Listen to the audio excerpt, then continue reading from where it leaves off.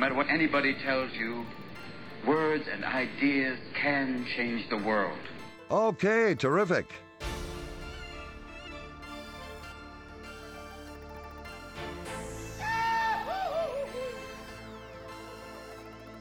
Language and writing were made available. He'll teach you everything.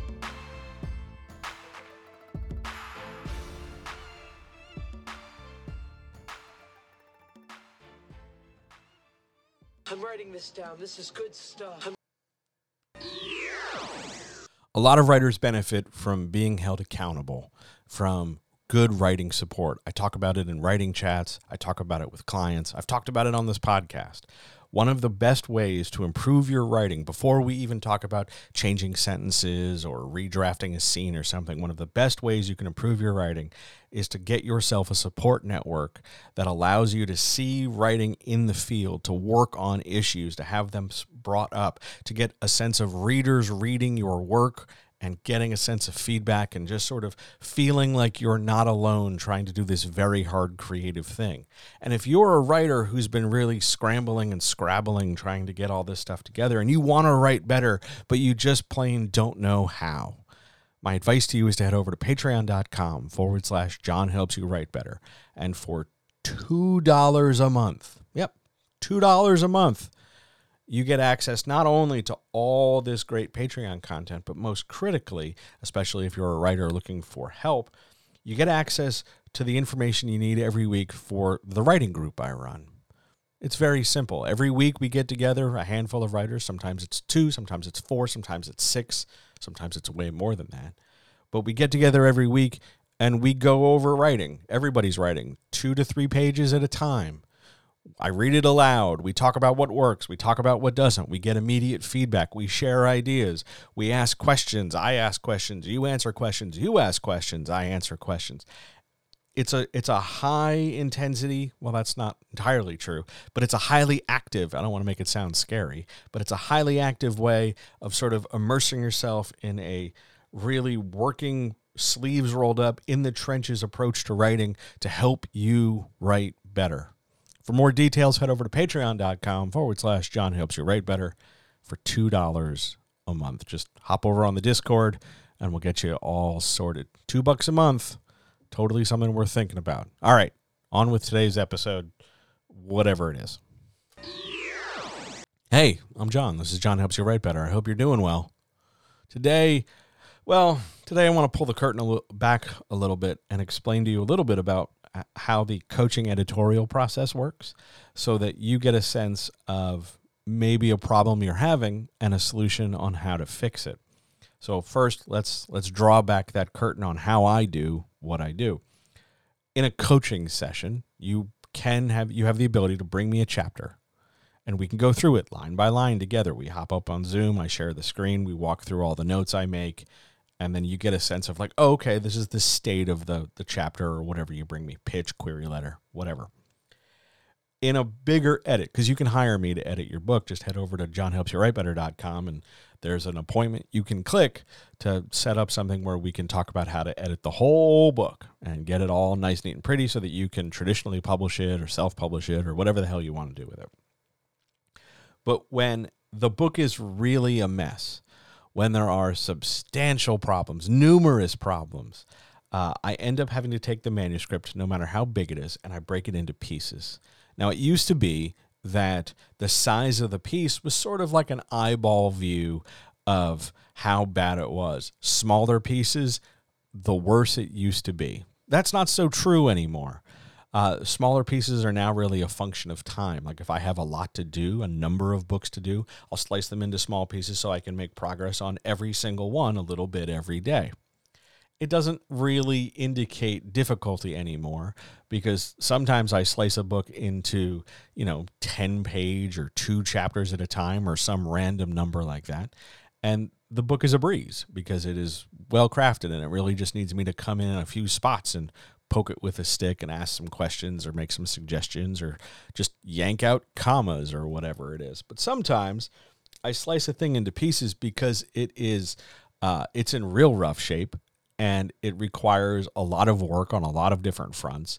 So rather than make my brain leak out of my ears and just stare at a whole big, 100,000 words, I break it into pieces so that I feel like I've accomplished something, and so that you can digest hundreds of comments or so many notes it looks dizzying in a more digestible size or speed or anything like that. I want to make this process easy for you on the other end, and the rougher the manuscript is, the more overwhelmed a lot of writers can feel when they're seeing all these notes, all these comments, all this, if we're doing it in Microsoft Word, a lot of track changes and red on the page and all this different stuff. It can be very emotionally taxing, scary, anxiety-producing, and overwhelming, and I'm trying to make it as easy as possible.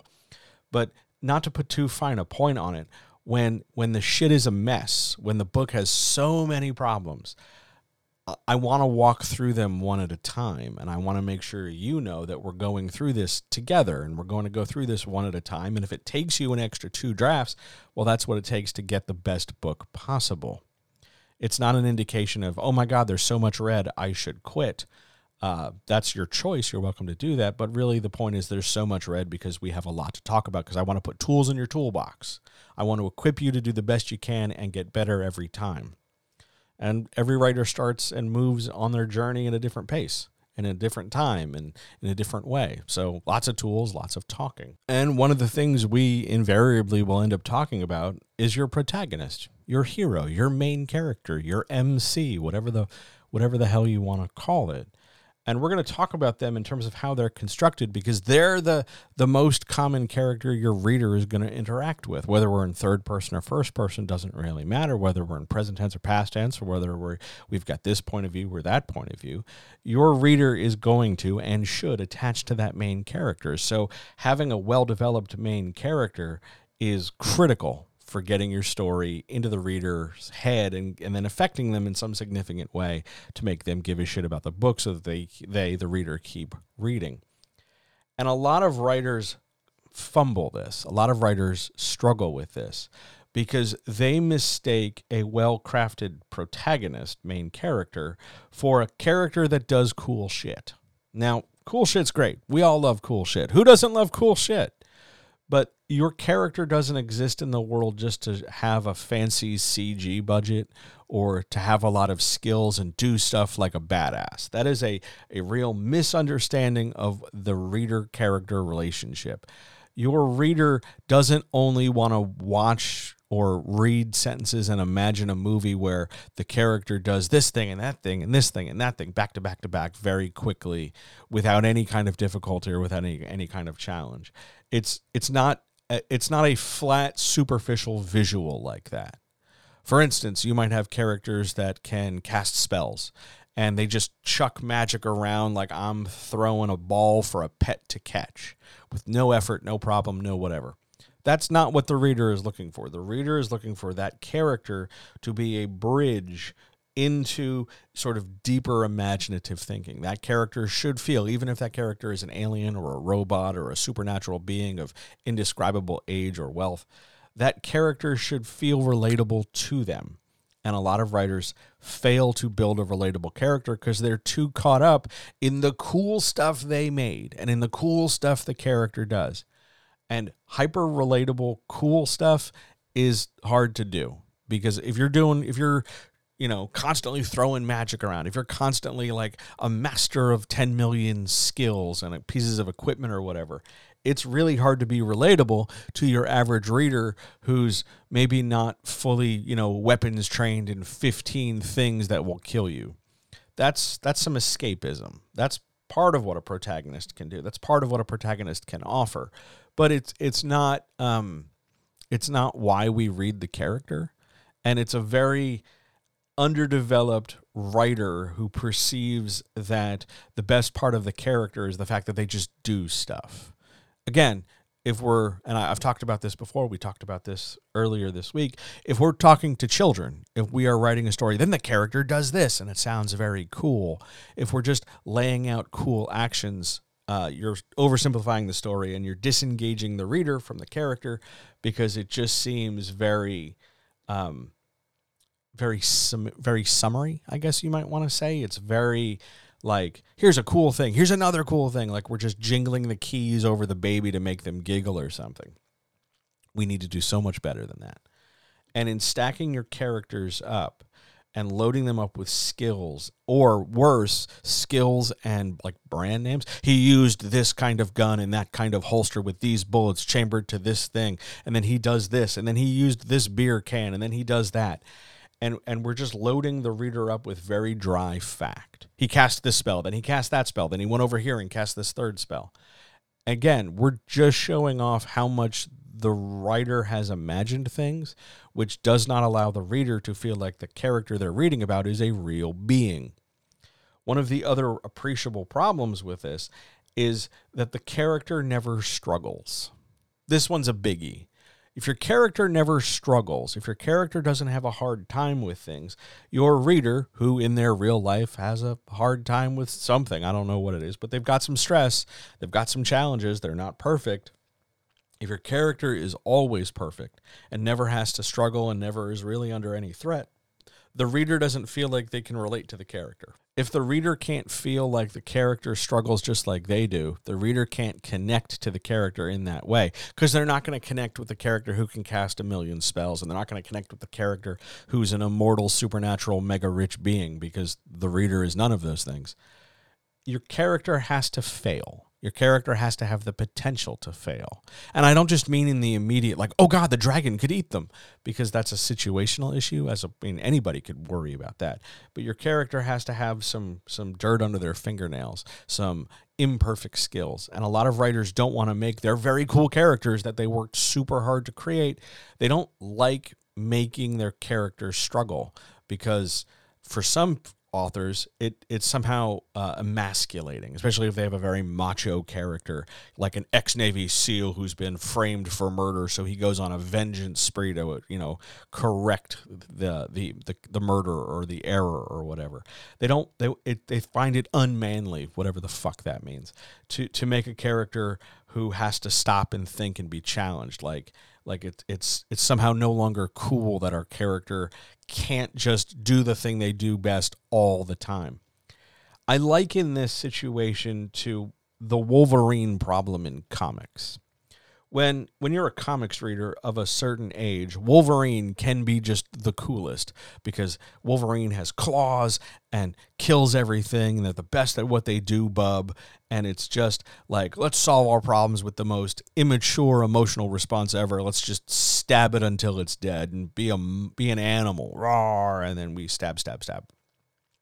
Over time, though, Wolverine, much like Batman, just, taking out his mommy, daddy, dead issues on criminals with his feet, Batman also loses some of that, really cool, violent polish, because there should be more to a story than that. There should be more to a story than just the character doing cool stuff perfectly, because the reader can't relate to that. Which is why some of the better Batman stories and some of the better Wolverine stories are not about the claws, or not about the adamantium, or not about the healing factor. You see the same problem with Deadpool. Or Batman has to do some actual detecting, or the threat to Batman is something substantial that you can't throw money at, or you can't jump kick in the face. This kind of thinking beyond just what a character does and how well they do it is often beyond a lot of writers, especially in early drafts, because they just want the story to be cool. They just want the character to do cool stuff and have the reader go, wow, that's so rad, that's so awesome. The tough Navy SEAL used, 16 brand name products perfectly without an issue. That's so cool. If this were on TV, we'd say, fuck yeah, that's awesome. But we're not on TV. We're imagining the movie. We get to get deeper into the character's head than we can just staring at famous actor number 11 doing cool stuff on screen. Your character can fail. Your character should face risk. Your character should not be perfect. Your character doesn't just need to have one flaw, like, oh, they're cocky, because that's a simplistic way of introducing a flaw, but it'll never come up unless you just keep saying, you're so cocky. You want to develop a three-dimensional character. You want to build a character that isn't perfect. If you were to grade their skills, sure, some of their skills would be the highest level, but there should also be a scale. Like they're really good at one thing, they're kind of good at two or three things, they're okay at two other things, but maybe they're dog shit at four other things, and the story is going to include those four other things they're not good at, because that risk, that danger, that possibility of failure makes the story more compelling. And it shouldn't just be, like the guy's great at shooting things in the face, but he can't defuse a bomb. So the problem will be, a bomb. Because if I can just shoot everybody and make somebody else defuse the bomb, then there's no real risk or challenge. Like that's not a great, compelling story. A perfect character is perfectly dull. A perfect character is perfectly unrelatable. A lot of writers aren't willing to risk that character because they just don't like the idea of this thing they're overly emotionally attached to having a problem, because they'll dig in and say, well, books are about escapism. And books can be, for some people, about escapism. It's not universal. Most stories have an element of escapism just baked into the premise, just baked into the genre, baked into the idea. But having perfect characters doesn't mean you can escape more effectively, because it's too perfect. The character never really risks anything. It's never really hard for the character. It doesn't mirror the reader's life. The protagonist is just too good, and everything comes too simply. So if there's no threat, you can't really convince the reader that the character's doing some hard stuff. If you have a knight going to fight a dragon and it's absolutely cakewalk for the knight to go, ride out there to the dungeon, fight their way through these monsters that are just more of a nuisance, and then they get to the dragon and somehow they're brilliant enough to defeat the dragon, and there's never really any risk beyond like, oh, the dragon says he'll eat the knight, but in the end, nope, the knight 1, 2, 3 kills the dragon and we all go home. If that's your case, your story sucks. I don't know how else to say it. A perfect character makes your story suck. You want to craft and shape a character that has elements your reader can understand and has elements your reader can appreciate. Yeah, they're having a hard time with this thing. They're having a hard time with that thing. It isn't just they're having a very hard time performing this one rare, form of kung fu. Because the reader probably isn't learning one rare form of kung fu taught only by 2 monks under the light of the full moon.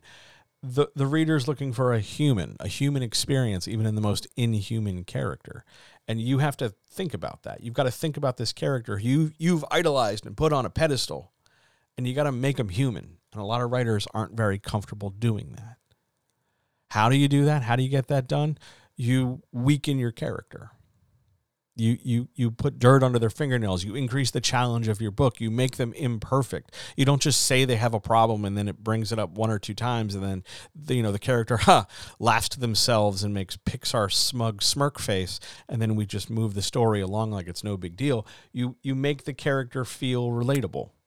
You give them some challenges that push them frequently and often in multiple directions. You make them feel like regular people. Like I could walk out the door, turn around, and there's your character standing there just as plainly as somebody who's, just in the hallway. Make your character relatable. Perfect characters are perfectly dull. Give that some thought. I'll talk to you next week.